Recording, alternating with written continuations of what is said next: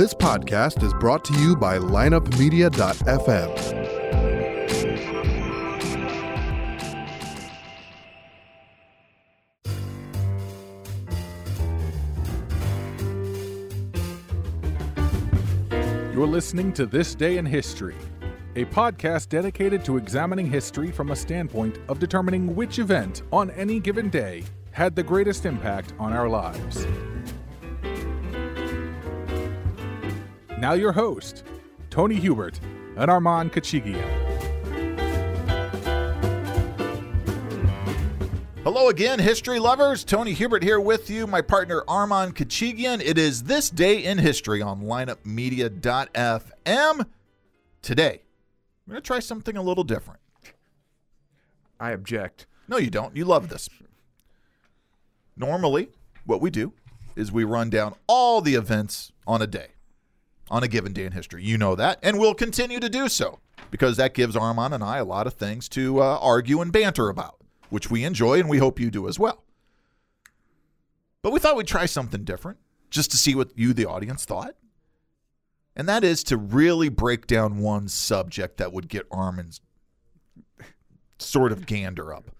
Now, the other day, what I did, folks, is I emailed the fine Mr. Kachigian, and I said... I didn't read it. Yeah, and of course he didn't respond. And then I said, did you get my email? And he said, what email? And I said, you're a buffoon. And he said something not flattering, and I said, go read your email if you know how to open it, old man. But I had sent him an email saying, hey, let's try to do a show where we really dissect one topic. I gave him a list. The list I gave him included the fundamental orders for writing the first constitution that created a government in the Americas. It was adopted in Connecticut. He didn't like that. No. That's okay. I'm anti-constitution. The Treaty of Paris, I think he might have liked that somewhat. Which one? There were several. The 1784 version ending the Revolutionary War. Insignificant. The General Sherman March to the Sea. That happened in 1864. That began on the 14th of January. One I thought he might choose, I thought it might be second, was the debut of the Today Show in 1952. Now, I know he doesn't watch it today because he thinks that is a communist pinko plot to overthrow America. That's being kind. Yeah, that's okay. So I thought... I'm on to them. I thought he might go for a real communist, and that being... FDR. Josip Broz Tito, who was inaugurated as the president of Yugoslavia. And then I thought, well, you know what? He'll probably like this one because Armand is not sensitive. He'll like to talk about George Wallace being sworn in as the governor of Alabama. Segregation now, segregation tomorrow, segregation forever. That's Armand's credo. Is there anything wrong with that? No, that's Armand's credo. I'd love to be segregated from you forever. But no, I had a clubhouse leader, and what he chose was the Casablanca Conference of 1943, where FDR and Churchill get together in Morocco. Now, we've always said on This Day in History, what are the events that shape the world we live in the most? I've got to hand it to Armand. Out of those choices, I think what shaped the world we live in today the most is indeed his choice, the Casablanca Conference. Let me give you... Well, it was a dead heat with the Today Show, of course. Oh. But after long reflection, I kind of thought, well, it just edged out. What's his name? Dave Galloway? No, the chimp. Oh, the chimp on the Today Show, yes. Yeah. What was his name? Mr. Biggs or something? Damn, well, you got to have a chimp correspondent, don't you? He was more interesting than Dave. So on this date, January the 14th, 1943. Mr. Muggles? You got me. I should know that. Chimp on the Today Today Show. Yeah. On this date, 1943, January the 14th, well, the conference in Casablanca starts. It's held at... J. Fred Muggs. That was close. You're close. Yeah, That's a good name. J. Fred Muggs. That's a good name for a chip. Mr. Muggles. I said. Was his full name Jeffrey Frederick Muggs? I don't know what the J... Yeah, that's another one. What does the J stand for? I don't know. I don't know. Well, the date of this conference, of course, starts today. It goes on for 11 days. That's a bit of a long conference. Well, January 14th to first the of all, 24th. During the middle of the war, he wanted to just get out and take a trip. He could have gone to Warm Springs, Georgia. No, that's too close to Eleanor. He couldn't cheat. Oh. How did that work, by the way? That's a whole nother show. Yeah. Where was this held? Well, it was held at the Anfa Hotel which I tried to find online. And in Casablanca, I find a whole bunch of hotels called the Anfa Hotel. Now, who attended, Armand? This was news to me. Well, of course, we know FDR and Winston Churchill are there. The two French representatives who despised each other. Who apparently despise each other, Charles de Gaulle and Honoré Giroud. Honoré Giroud are in attendance. Who's not in attendance? Everybody else. That would be one Joseph. Yeah. Well, here again, he's just making Stalin. excuses. I mean, he got everything he wanted. An excuse. Well, yeah. He had a little thing called Stalingrad going on. What's he got to do with Stalingrad? His namesake city. It's about to fall to the Nazis. Well, they were doing great. They were doing fine. By this time, they were encircled. It was just an excuse. First of all, they also said, we'll come even farther. We'll go to Somalia or something. They meet him there. He didn't want to go there. He just didn't want to leave the country. What and he country? knew he was getting Morocco? Russia. Oh. Oh, okay. And he knew he was getting everything anyway because Roosevelt told him. No. Anyway, we'll talk about that. Here's the agenda for this conference. That is going to. Elliot Roosevelt was there too. Yeah, he was. Son, yeah. Who's a crook, by the way. They're going to discuss tactics, resource allocation, diplomatic policy, chicks, and broads. Well, I'm sure there was some. Yeah, booze. Well, I'm sure there were some cigars and booze. But if you've ever heard the term, and we think you have, unconditional surrender, this is a term that Roosevelt dusted off to use, and it's a policy that they adopt, and the Axis powers agree to. When I say Axis powers agree to, what we really mean is Churchill agreed to. No, you mean not the Axis. I'm sorry, the Allies. The Allies agreed to concerning the Axis power. We're going to have unconditional surrender. Right. For all Axis. Oh, believe me, Goebbels loved it. It was great propaganda for him. What do you think a proclamation like that would do to a people? So they want to wipe us out. It was only been used twice before, except for Grant, because Roosevelt. But can you name the other two? The Boer War was one. Oh, okay. Because the Boers basically said we're going to fight till the end anyway, so it wasn't a big deal then. But it was also the Third Punic War. And that's what the Romans did. They wiped out Carthage. Yep. Carthago deleta est. Mm-hmm. Gone. Wiped clean Carthage from the map. Must be destroyed. That was third. It wasn't Cicero. Maybe it was Cicero. Are we AD or yeah? No, BCE. We're BCE. Third Punic War. Third Punic War. Okay. Carthago deleta est. So the term, though, unconditional surrender, which, of course, is the policy that's going to be adopted here. FDR gets this from Ulysses Grant. Yeah. General Grant used this in the Civil War when communicating his demands to the Confederates at Fort Henry and Fort Donelson. So am I to believe this policy really has its roots in the Civil War, or he just said, FDR thought, Grant came up with a really catchy phrase. I think I like it. It suits our purposes. Cato the Elder. Jesus, of course it couldn't be Cicero. It was before Cicero. Cato said that. Mm-hmm. Carthago delendum est. Okay. Now what are we talking about? Now you didn't hear a single word I just said. I heard Ulysses Grant, and that was inspired at Fort Donelson and Fort Civil Henry. War. Yeah. Right. So is this policy? Does this really have roots from the Civil War, or is this just a term that FDR fancied and suited his purpose for the moment? Here again, we discussed this yesterday. You attribute such strategic foresight to this man, and he had none. We'll see. Come on. That's what we're here to debate, Armand. All right. Well, see, Armand doesn't like to debate, folks. He just likes to make proclamations, and then when you counter, he'll just tell you you're wrong. We'll counter. No, we'll get to it. Don't worry. Now, on a radio address. Oh, boy. By the way, this was actually a White House Correspondents' Dinner that was on the radio. February 12th. What was the main course? I don't know. Probably chicken. J. Fred Muggs. Please no, didn't serve him. And February 12th, 1943, FDR explains unconditional surrender, and like unconditional surrender, we're too stupid to understand it. I guess. Does this really need explaining? It's like free trade. Yeah, needs 1,100 pages. You know, to explain what it is. There's that good old time radio static. Let's hear how FDR sounded. Sounds authentic. Sounded on that date. We know, and the plain people of our enemies will eventually know, that we mean no harm to the common people of the Axis nations, but That's a good one. But we do mean to impose punishment and retribution in full upon their guilty, barbaric leaders. All right, so get rid of the leader. That's a big deal. And therein lies my question, Armand. My question is simply this. Now, this isn't just aimed at FDR. This is aimed at anybody who goes this route. How can you punish a nation's leaders without punishing the people? Tried this in Iraq. Didn't work. We've tried it all over the globe. Not just we. Other nations have tried this too. The people always pay. Well, listen, had he come out and said, if he called for, in his usual, yesterday, December 7th, that kind of bullshit, assassinate Hitler and all will be forgiven. Right? You think Hitler would have survived? That's all he had to say. We'll call off the war right now.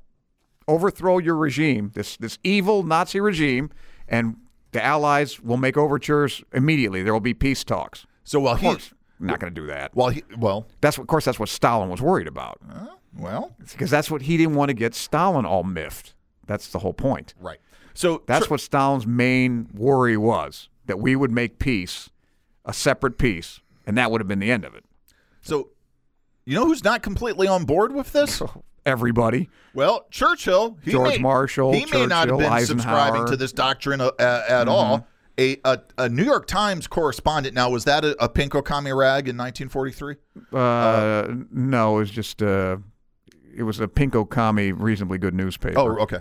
But now it's a rag. A correspondent by the name of Drew Middleton, who wrote a book, Retreat from Victory, revealed that Churchill was completely startled by the public announcement I've read of unconditional surrender. I'm not sure about that, though. I've read okay, but let me read the quote that this correspondent who's on the scene attributes to Churchill.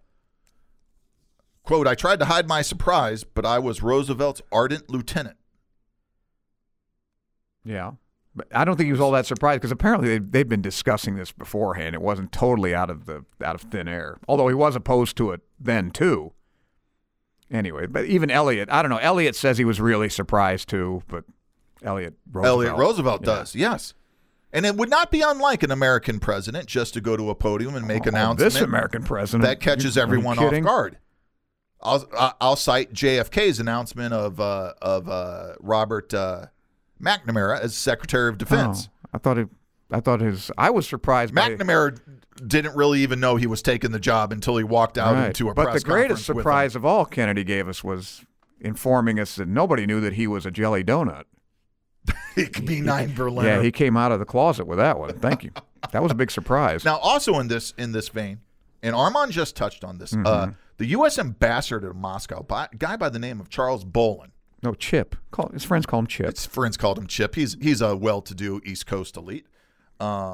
His quote is, "Responsibility for this policy, unconditional surrender doctrine, rests almost exclusively with President Roosevelt."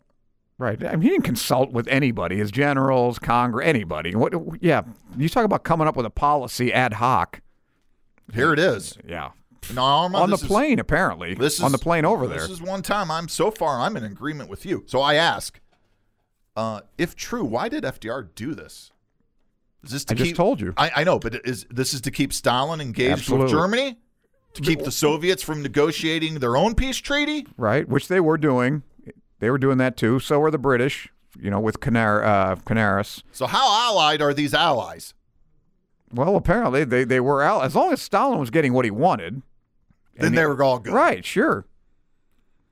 Now, Allen Dulles enters the conversation at this point. Another crime family. Talk about crime families. At Dulles this point, family. Yeah. You know him better as the later CIA chief and, of course, Dulles International. And his brother.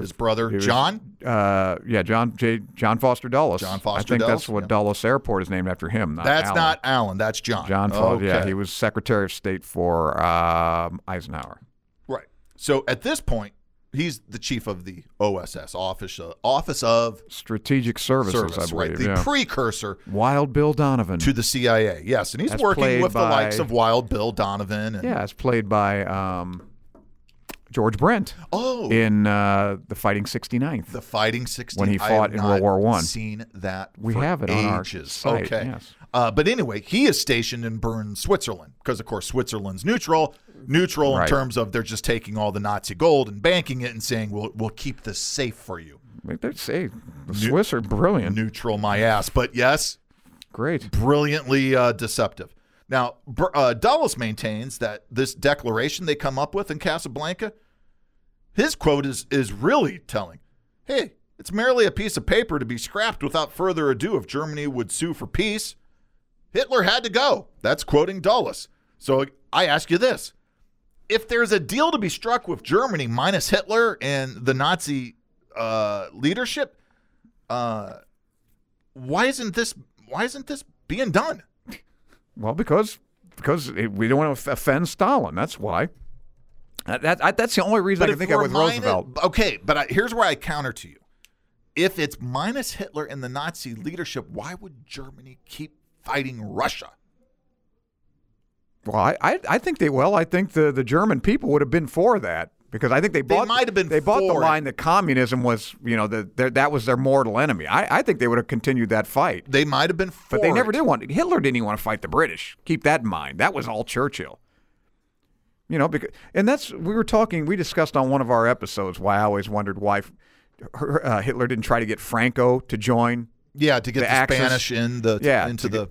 Well, apparently it's because of Canaris, the leader of Abwehr, who is basically we're going to talk about. He's going to enter. He convinced Franco not to. So he was. If there was a deal to be struck with Germany minus Hitler to keep the Soviets out of Eastern Europe, someone swung and missed. Yeah, well, someone swung, and Armand, this is me talking.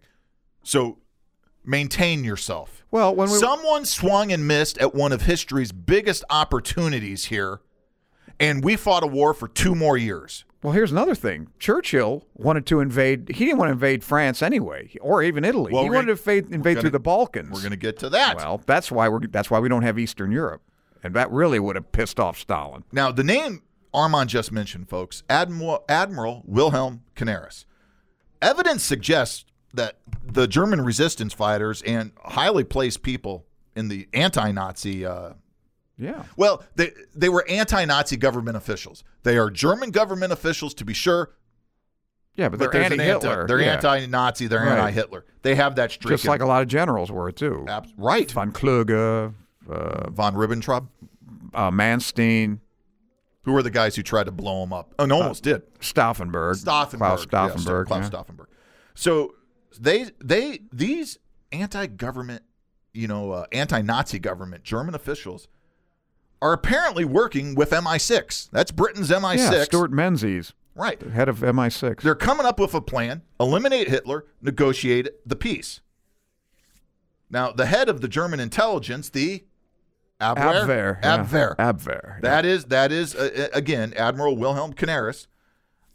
He apparently, reportedly, sends persistent overtures for support to the U.S. And the U.S. repeatedly, Armand, ignores this. Right. Specifically, Roosevelt is repeatedly ignoring this. Why not take this route if this route was available? Because I really don't think how many times have I told you Roosevelt wanted to go to war? Yes, you've told me that with the a Japanese lot of times. But the back door to the Germans. He did. He went to war. He wanted to go to war. He didn't want to end the war. They've already established that they're going to win this war because they're already at a conference.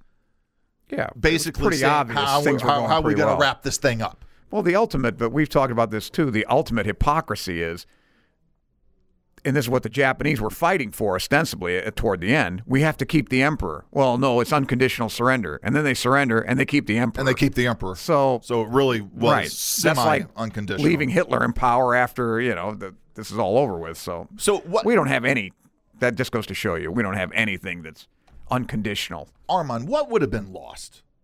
Nothing. If you would have settled. 2 million lives would have been saved, if you would have settled with a non-Nazi German government, a post-Hitler, and his cronies. Well, I don't know what would have happened, but like I said, been lost? If you made the statement, I said, look, you guys overthrow Hitler, immediately will begin peace talks. Yes. The bombing will stop. Yes. This will whatever. Hamburg, Dresden, whatever. These cities will remain intact. How long do you think Hitler would have survived? I don't know. A week? Not even? 24 hours? If you flew just dropped leaflets and made this on a radio, a radio announcement. I think if you incentivize I'm thinking if you incentivize the right people in the anti-Hitler camp. The problem is one of literal logistics for those anti-Nazi German officials on the ground, because the machinery of that Nazi party, the Gestapo, Yeah, but I think the army would have turned against him. Maybe, but you're having to put some cards on the table, like von Stauffenberg. Anyway. How many times they tried? They tried this, and if one or two people don't play ball and turn their back on you, you're screwed. And that's asking a lot, man. So I don't know. I don't think he would have lasted very long. It's easy to say that, but the generals all knew by this time, because the generals all knew it was hopeless. Rommel knows it's hopeless, and he's still fighting like a devil. Right? Well, at 43, maybe Rommel was, I don't think he had inspected the Atlantic Wall yet and seen just what tatters that it really was not going to stop anything. But the people that in the know, like von Rundstedt and those guys, I think probably knew. And the guys on the Eastern Front definitely knew things weren't going real well. But put yourself in a German Well, it's a hell of a risk, of course. But they were doing it anyway. It's... But at least you have, like I said, this was the greatest gift Goebbels could have gotten, because this is a propaganda he used for the next 2 years, almost, Because he says, why would you? First of all, they're going to kill us all anyway. Sure. Fight to the last man. Exactly. I get that. That's what unconditional surrender implicates. A guy of Goebbels, and I hate to use this word, but of his intellect, because in terms of propaganda, he's the master, right? Yeah, but it didn't take a lot of mastercraft. But he can spin. It's a little different if Roosevelt. I don't know. My point is, Armand, he can spin anything. I don't know. If you get on a radio and say this, now they could have blocked it out. But like I said, you drop leaflets. You have they had an underground. The Abwehr was a pretty. I get it, but you catacomb with traitors. Leaflets, and the Gestapo comes around, and if you're holding a leaflet, they shoot you. I'm not saying it would have been simple, but I think the army would have. But at the front, if you drop it, if you get the army against him, well, that's a big yes. Because the army is going to run over the Gestapo. Yeah, the Gestapo was like 3,000 secret police. That's it. Nothing. Yeah, versus that was hundreds of thousands. That was the civilian police. I get it. So. Now, you also mentioned this, the tactic of what to do. Churchill wants to go you mean after Africa? Yeah. Okay, it's obvious Africa's going to go. Right. They've got, El Alamein. Yeah, where do we go next? Has happened. Yeah. Now, FDR starts lobbying Churchill for the cross-channel invasion. Right, because that's what Stalin wanted. Right. And George, of course he does, because that ties up resources and lets him off the hook a bit. It's as far as from Berlin and the eastern as you can get. Poland and what Stalin's got his eyes on it. Right. He doesn't want us invading Estonia. Opens the door to the east for him. Right. George C. Marshall. Yeah, of Marshall. George Catlett Marshall. Yeah, of Marshall Plan fame, actually supports this as well. The Channel, I think. The Channel. Yeah. He's doing an invasion in 1943. Yeah. Okay. Churchill and the British obviously don't prefer this. They prefer beginning down in, you say, the Balkans. Churchill likes Sicily. Greece, right? Yeah. And is thinking, the British military I think thinking. Was, the movie Patton was pretty, they decide on Italy, and Patton said, the key to Italy is Sicily. Right. And that was, get the, right. You get Alcibiades. And the thought is, we're just going to pull the German troops down the peninsula. And that's another question, though. What about Italy? Now, this unconditional surrender, apparently, Italy's still fighting the war at that time. Yeah. They gave up. It's okay, great. You're on our side now. Right. And that wasn't unconditional surrender. But they strung up Mussolini by his feet. So that was 2 years later. I know, 45. Right, there was that. But that's the thing. That's the point. As soon as they did that, Mussolini was gone. Yeah. So the thought is a good one. Yeah, pull the German troops down the peninsula, everything. Now, this turned into a slog as well. Oh, you mean the Italian campaign? Yes. Oh, God, what a waste. Horrific, right? Yeah, it was terrible. That country's made for defenders. Yes, it is. Yeah. Monte Cassino, long, narrow, and hilly. Mountainous. Yeah. Yes. Muddy. You can't go far to the left, You can't go far to the right. You can't flank anybody. Yeah, if you flank anyone, you're going to be swimming. Right. Yep. And Salerno almost was a total disaster if it wasn't for the German ineptitude. So I pose this question. What if FDR got his way and they had a cross-channel invasion of France in 1943 and did not allow for that year of build-up? I'm not sure it would have been that disastrous. I think you think it is, but there was no Atlantic Wall. First of all, I don't think it would have necessarily been disastrous. No. I just think it would have been remarkably different. Even the location of where they invade France may have been different. Right. But, I mean, like I said, after Rommel inspected the this Fortress Europa, I think is what Hitler called it. And realized it was essentially a little bit of a shell. Right. Yeah, so he knew we got to shore things up. Now, I know the soldiers hitting the beach at Omaha didn't think those pill boxes. But Utah, they were having lunch. But, that's the thing. I mean, they're having a good time. And I don't mean depends on what beach you're on. Exactly. And that's the truth of it. I'm sorry to say that, but that's the truth of it. The soldiers at Omaha, because the Atlantic Wall was not a complete thing, was very spotty. The soldiers at that beach paid for it with their lives and blood. And let's be honest. And no exaggeration. Like you said, at some of the other beaches, whether it's, I think Utah was a cakewalk. I don't know what exactly happened at Juneau Gold, or I think, Gold was easy. Or Sword. The fifth one. Omaha Beach was the bad one. But they literally were just backing up the trucks onto some of these other beaches and walking up the cliff to the high ground. Yeah, but here again, it was Hitler's stupidity, and I think a lot of the other guys, nobody wanted to disagree with him, but had they called in the Panzers as Rommel wanted, so this is not a feint, this is the real thing. Right. Instead of 3 weeks later deciding, maybe they're not coming to Pas-de-Calais. Yeah. So that was.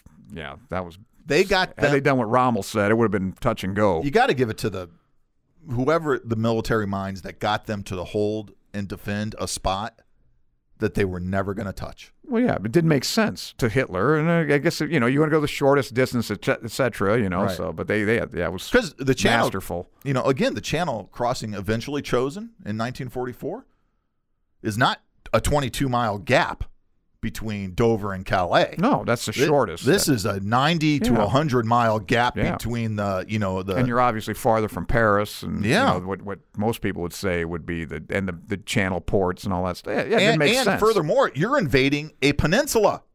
Yeah.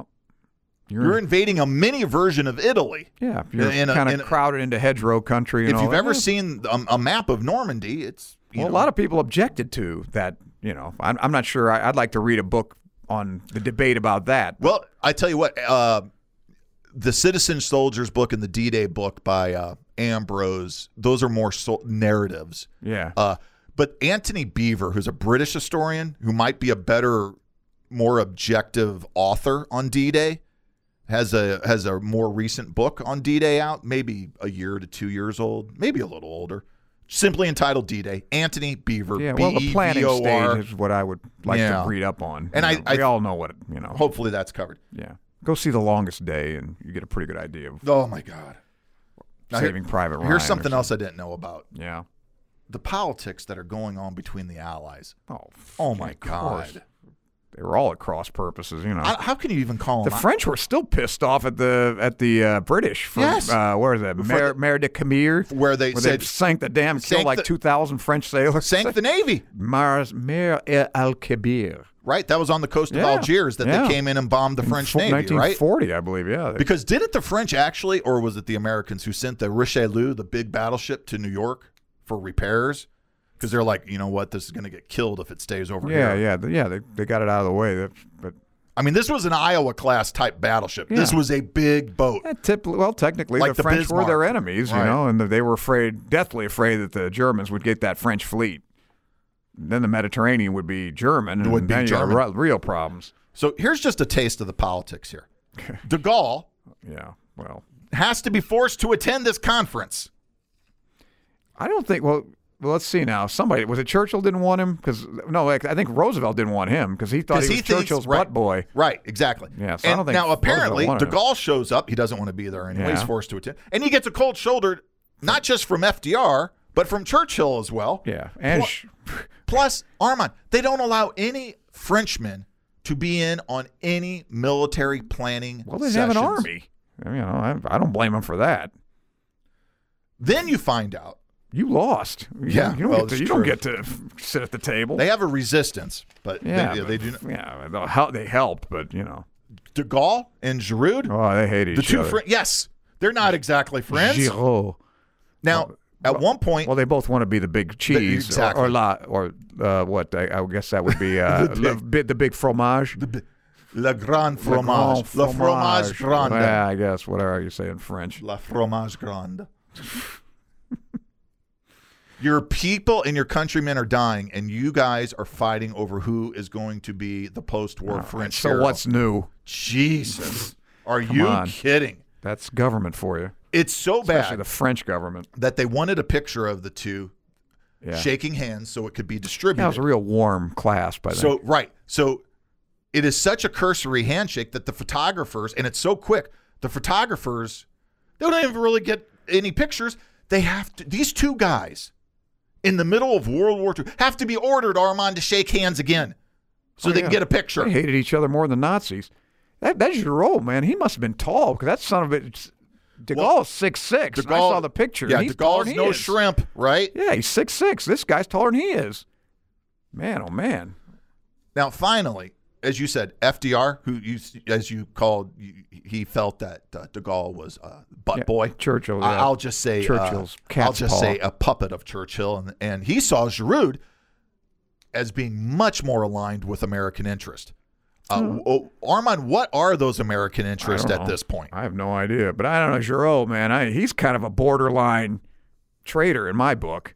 He was with he took over after Darlan, I think, got assassinated. He was He wasn't a traitor. And Giroud, I mean, he played patty cake with the Nazis pretty much and then he got away, and now he's one with us. He kind of feathered his nest. You trust in that guy? I don't trust any Frenchman. Well, that's okay. But yeah, I guess De Gaulle. At that point, I hate his guts. But I know you hate Charles de Gaulle. But at that point, put yourself in de Gaulle's shoes. You trust in this fella? Well, put yourself in Giroud's shoes too. I mean, he's like Claude Rains in Casablanca. I go with the way the wind blows, and the prevailing wind is from Vichy. You know, so he's just a poor corrupt official. That's all. That's kind of what Giroud is. You're winning, sir. Yeah. Oh, thank you.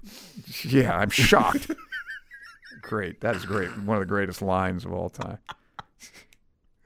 So what you contend there's no American game plan at this point. No. I posit that there might be an American game plan for what a post-war world looks like, and that world looks like. I'm not sure Roosevelt's looking that far ahead, really. Why wouldn't he, though? Because right now all he's saying is keep Stalin in the war. And keep him mollified because he's my buddy. And he has, by the way, not even met Stalin at this point. No, Yalta has not happened. And how this? Or is it Tehran? Where did Tehran they first meet? is the first, yeah. Tehran, okay. And I think I don't know where he gets this notion because it's always that Roosevelt charm. He can charm everybody, right? But he hasn't even met the guy yet. So why would Stalin like him as much as he thinks he does? No idea. Well, that's egotism right there. That's what you were talking about with Roosevelt. Here's something Roosevelt's also up to. This is interesting. He's beginning to press for colonial independence. Yeah, mostly the British, though. Yeah. Not to the French colonies, to the British or the Russians. But he did propose to the French Lieutenant General of Morocco this little number, and I'm quoting Roosevelt here, quoting FDR.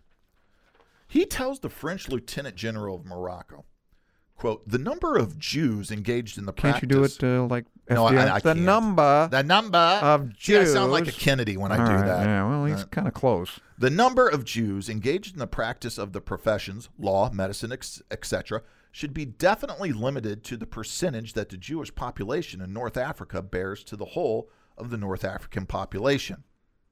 Roosevelt's proposing a quota.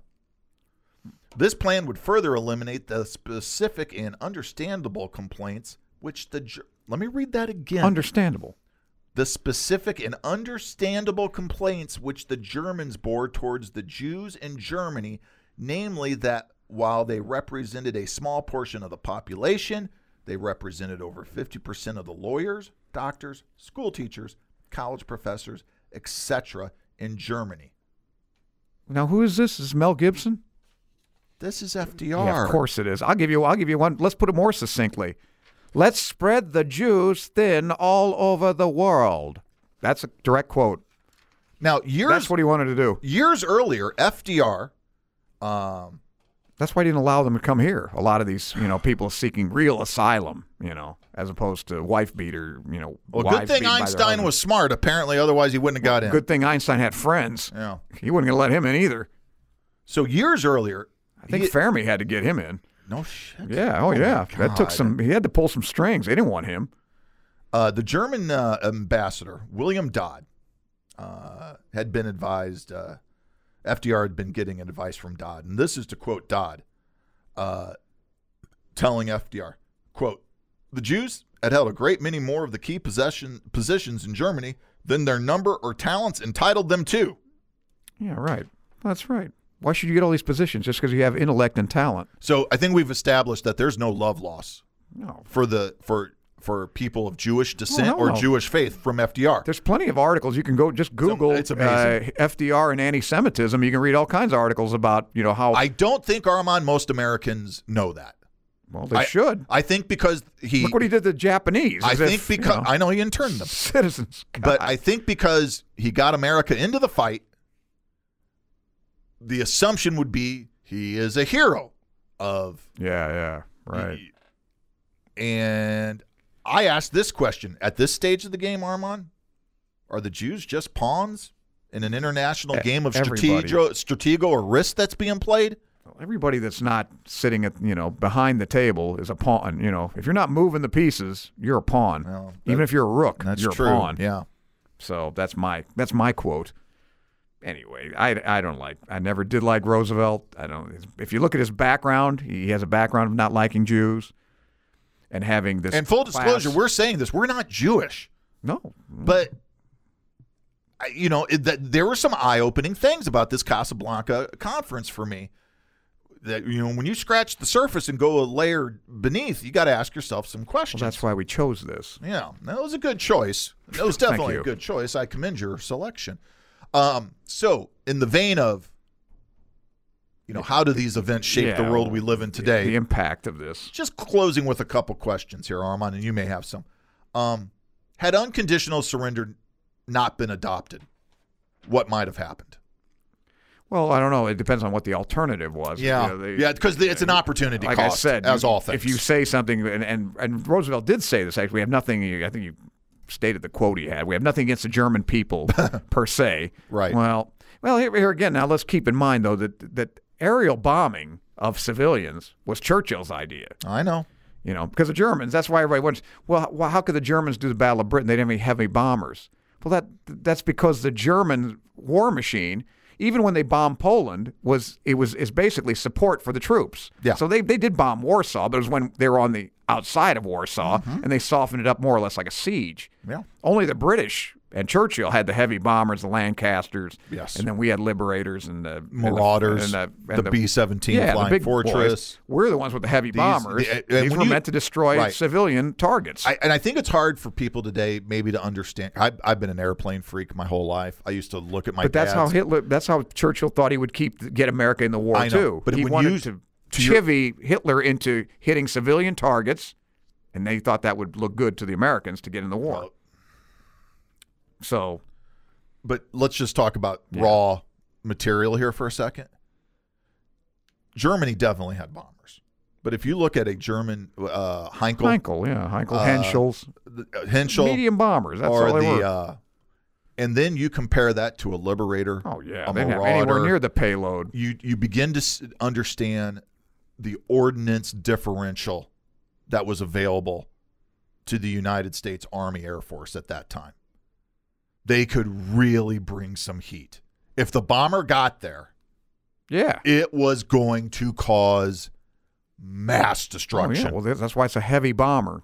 And the Germans, if the German bomber in the Battle of Britain got there, it was certainly going to cause destruction, and did in the Battle of Britain. Yeah, but not much. I mean, compared to leveling London, relatively speaking, compared to Hamburg, Dresden, Berlin, and everything, all the targets. Yeah, Mannheim. I'm talking about the cities Frankfurt, Dusseldorf. Right, the cities that really got obliterated, because all German cities paid a price. Yeah. But these are the ones that, like Mannheim, was almost completely gone. Well, the same thing with Japan. And look at Japan. They ran out of targets. They make all the noise about the atomic bombs. Yeah. But the worst of it was obviously the incendiary conventional bombing of Tokyo. Yeah. That killed more people. And that was something new, too. Right. Warfare. So. But anyway, what would have happened? Like I said, I don't know. If had Roosevelt come out and said, we're not bringing this war to, or the bombing campaign ceases immediately when Hitler's gone. Right. Boy, I don't know if the Gestapo would, That's a chip, right? I mean, that's a hell of a bargaining tool.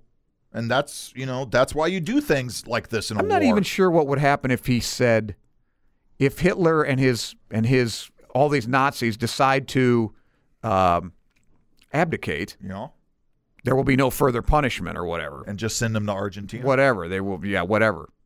Which is basically what they did with they didn't even send him to, I'm talking about the emperor, Hirohito. He maintained his, but Hitler, we are not going to press charges or whatever. There will be no, after the war, you can do whatever the hell you want, hang him anyway. But right.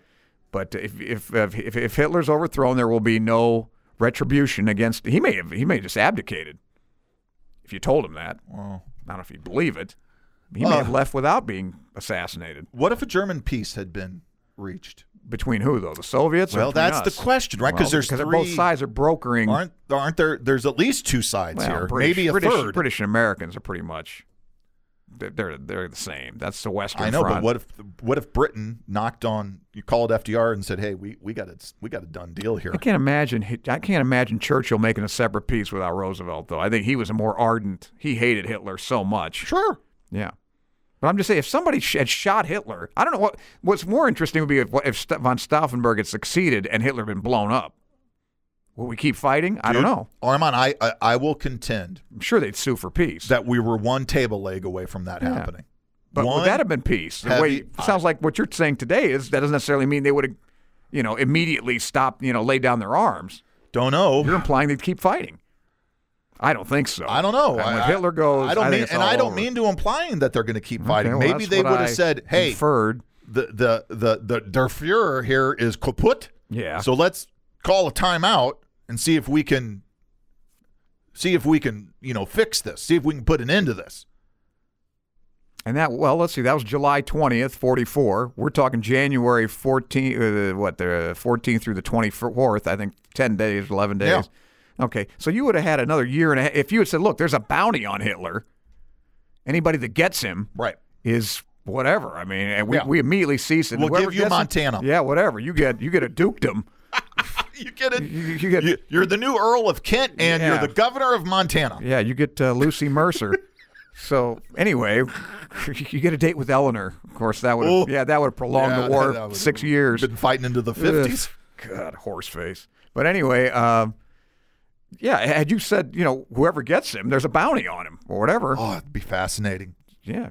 So if you're flying a Stuka, that could be a good alternative history. The bounty for Hitler screenplay. The bounty on Adolf Hitler. Yeah. Bring me the head of Adolf Hitler. Yeah, directed by Bloody Sam Peckinpah. Sam Peckinpah. Yes. So where would America be in a post-war world where it didn't just? What if we had taken Churchill's advice and invaded the Balkans instead of Italy? I think we would have had an easier time of it. I think the Cold War would have been dramatically different.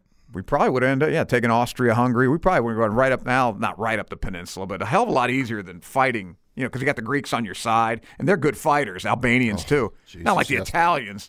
Having them on our side was more or less a detriment. Please, fight for the Nazis, will you? It helps. But anyway, sorry to all our Italian listeners. No offense to it.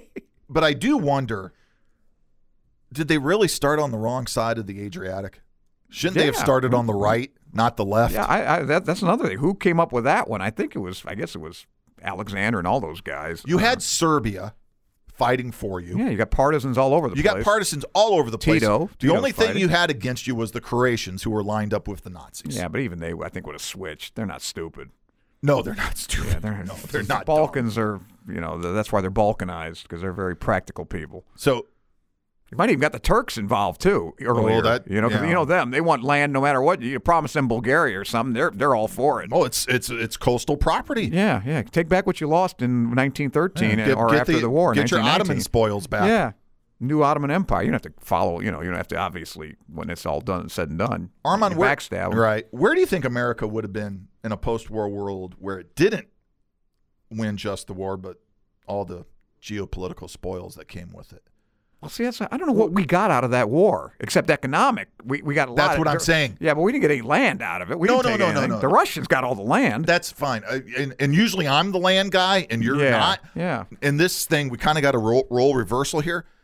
We got an economic engine out of this war that was, well, it truly was second to none.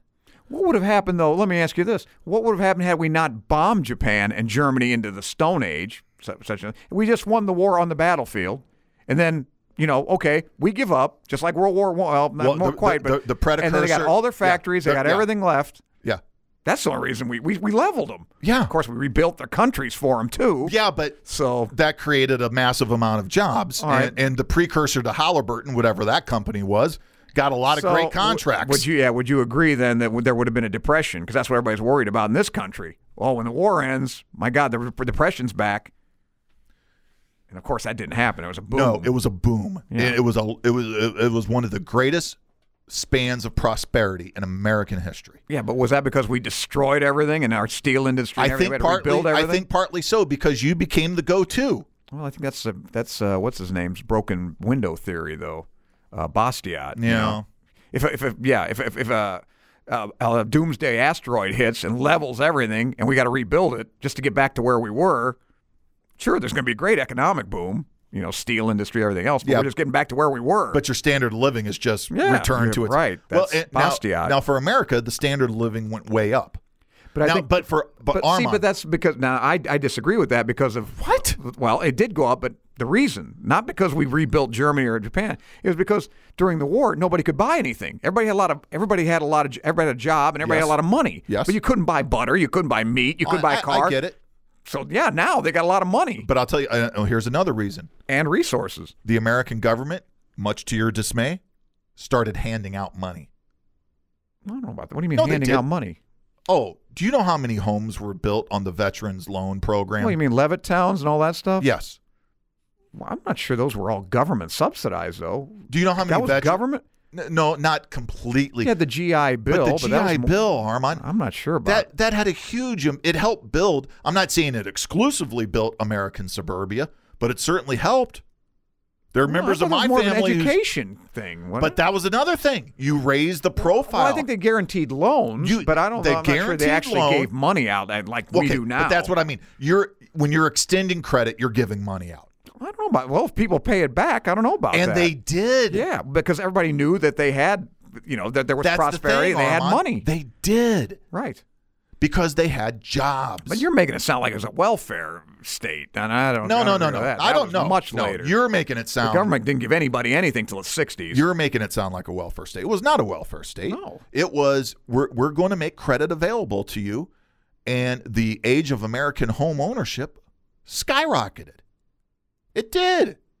Yeah, but here again, I say that's because most people had money saved up and they had jobs, and there was a boom. Yes. Yeah. As a result of the war. Well, the thing is, though, I think the war changed things somewhat as far as economically, that people turned into consumers. And that was something that even before the Depression. No, consumership was not right. I don't know, maybe. In the 20s, though, that was supposedly what drove the whole crash. Everybody turned into consumer. But they're buying radios. Right. They're buying icebox or whatever the hell they had, consumer goods. But I don't think it really took off till after the war. Everybody wanted. I would agree. People had money now. That's when the middle class could really start consuming. Yeah, right. I mean, that's. Well, I don't attribute to the Marshall Plan. You know what I think about that. I know what you think of the Marshall Plan, but it's interesting to ponder. Yeah. Okay. But it's even more. Keep in mind, Armand, Britain was in austerity for at least a decade after the war. Well, they didn't have anything. And it wasn't because they got bombed out, because the damage to England was reasonably minor. Unless you were Coventry or London a little bit after or the V2s, but not much. The east end of London, which did get hit really hard. But nothing like what we discussed. No, Manchester, Liverpool, or basically Birmingham. But what's Sheffield, more interesting Leeds, is what happened to Germany after the war. Now, Germany experiences German economic miracle, thanks to one of my pantheon of gods, oh boy, I forgot his name. The father of the German economic miracle, Erhard. Yeah. Amelia. No. Father of the German. Because they got, Go ahead. Their 1950s was drastically different than the English 1950s or the British 1950s. Yeah, but it was only after, Ludwig Erhard. Jesus Christ. I forgot his name. You're getting old. Ludwig Erhard on Sunday, because that's when everybody was closed down. Yes. Totally devalued the Reichsmark and made it into a mark. Yes. And got rid of all the regulations and everything else that we had imposed on them. Mm-hmm. That's when things shot up. 48, I guess. 48? Yeah, that's when the Germans had, could stop exchanging everything for cigarettes and pantyhose. Yeah. And actually had an economy When did again. the Deutschmark come onto the scene? Well, I think maybe that was it. Yeah, it was. That is the Deutschmark. He changed he changed the Reichsmark or whatever to the Mark or Deutschmark. Ludwig Erhard. So look him up. 2 more questions for you as we wrap up. What would the Mideast have been had World War II gone differently? Had it not resulted in a Jewish state? Oh, well. Because if it goes differently, there is no Israel. There's Palestine, but there is no modern day Israel. 1947 never happens. Yeah, but I think there were already a lot of Jews in that area. No, there are. Yeah, of course, it's a mass exodus. And but Balfour gave it to them. There were a lot of Christians too. Yeah, Balfour gave them that after World War I. But it was a Palestinian state. It was Palestine. Well, it was not kind of a mandate. I think the White Paper in 1935. You got a lot. So the British pretty much divvied it up as they usually do. You take this, you take that, willy nilly. But I'm saying there was more or less a Jewish state. It was de facto, kind of like Palestine now.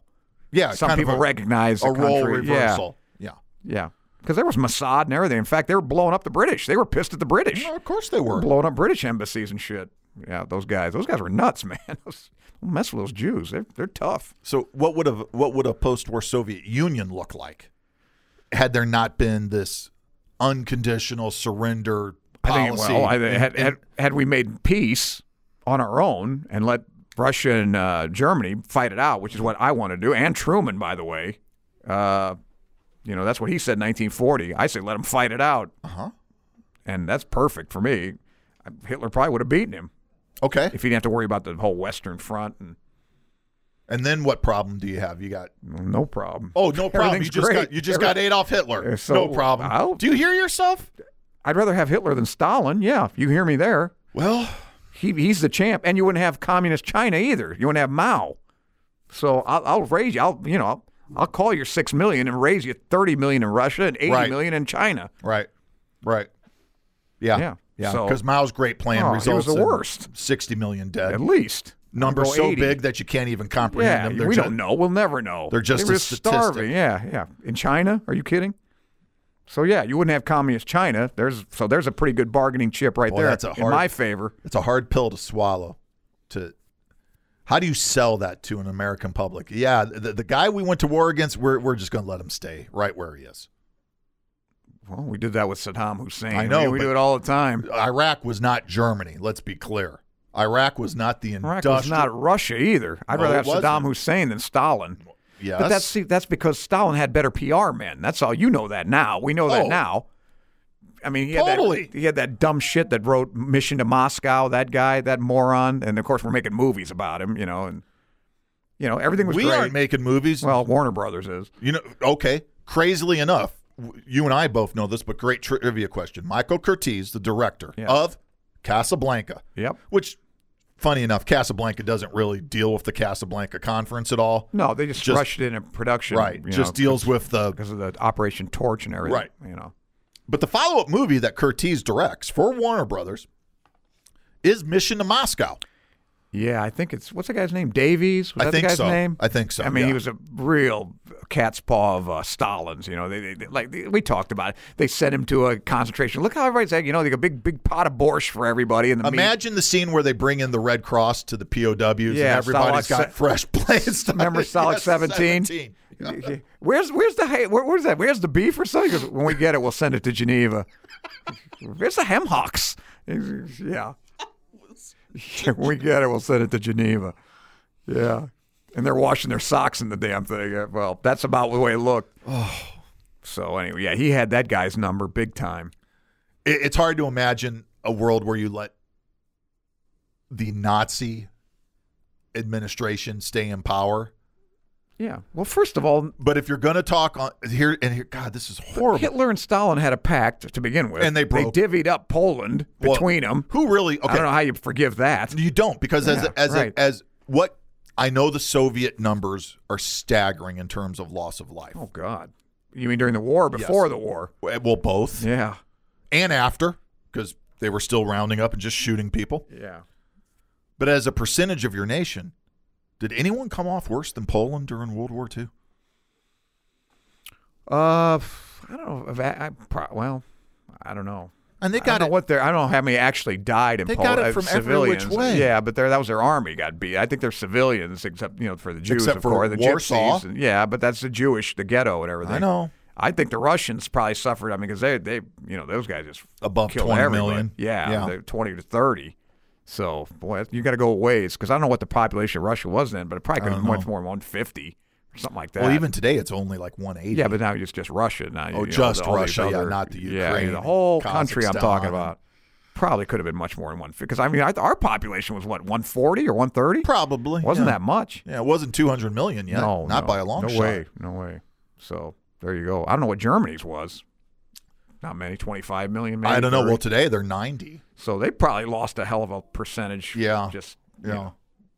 And Japanese too. Well, the Japanese, tell you the truth though, their main army was in Manchuria. They had like 1.1 million men, and they never even fought anybody. Since the 1930s. Yeah. So all the ones they lost, even though they lost staggering numbers in like Okinawa because they fought to the last man. Talk about, Oh, yeah. Those guys, you didn't have to say, actually, surrender to them. Those guys had a policy of unconditional surrender as well. Unconditional death. Yeah, that was right. We don't surrender. Yeah, well, I'm not. Yeah, this is unconditional surrender. Right. Boy, those guys. You're going to have to kill me, and you're going to have to come into this hole to do it. Yep. Wow. All right, Casablanca, eye-opener. I learned a lot. Good movie. Diving into this. No, the Casablanca Conference. And it's a fine movie. It's a great movie. I like the movie. But it'd be a good I'd like to see more about this. This changed my perception on a couple things, Armand. Yeah. It really. That's what this show's all about. When I dug in, this became very interesting. All of the machinery behind this, and I hope you enjoyed it. I know we'll do single topic shows from time to time. Please let us know if you like it. Yes. I know I think they just prefer sex, but there's no sex involved here. Although at Casablanca, I'm sure they had a couple. I guarantee there was. Call girls brought in, some Moroccans, some beautiful Look at French, the Moroccans, Algerian. Yeah. See, I'd rather have had it in Sweden. That's a better place for a conference. A nice Scandinavian cat house somewhere. Anyway, that's where you negotiate. Is that where you negotiate? Oh, by the way, speaking of Elliot Roosevelt, that's how they got those contracts. I think Howard Hughes and those guys got contracts at Elliot. Oh, they wanted to dine the hell out of him. Yeah, and he ended up marrying that. What was it? Was it Hope Emerson? He married a movie star. They fixed him up with her. Was she the 15-year-old that Hughes had? No, not him. Elliot Roosevelt. Yeah, I know. Yeah, well, I don't know. Or was it Faith Emerson? Hope Emerson might have been that big gal that picked up Spencer Tracy in Adam's Rib. Faith Emerson, I think. Anyway, he married. I mean, they had movie stars, and it was all to get a contract. Absolutely. For planes. Yeah. Yeah, he was a like Howard Hughes says in The Aviator. You go get me those votes. Now you buy them, fair and square. Yeah, right. Do it the right way. Yeah, do it legit. No, well, never forget what Truman says. Nobody makes money in politics unless you're a crook. Well, Harry Truman. Yeah. Or is it nobody gets rich in politics? It doesn't matter. Okay, well, Harry's right. Everybody in politics is rich, so there you have it. All right. The event shaping the world we live in today the most, well, as Armand, I feel correctly picked, from January 14th, indeed, the Casablanca Conference. Thanks to our producer, Brian Kroc, and, of course, to my partner, Armand Kachigian. Don't forget, check out all our shows at lineupmedia.fm. You can find a huge selection of programming there. And of course, like us on Facebook, facebook.com/thisdayinhistory podcast. Follow us on Instagram and on Twitter, history_podcast. All righty, that'll do it. When January 15th rolls around, we will be right here to tell you about it on lineupmedia.fm.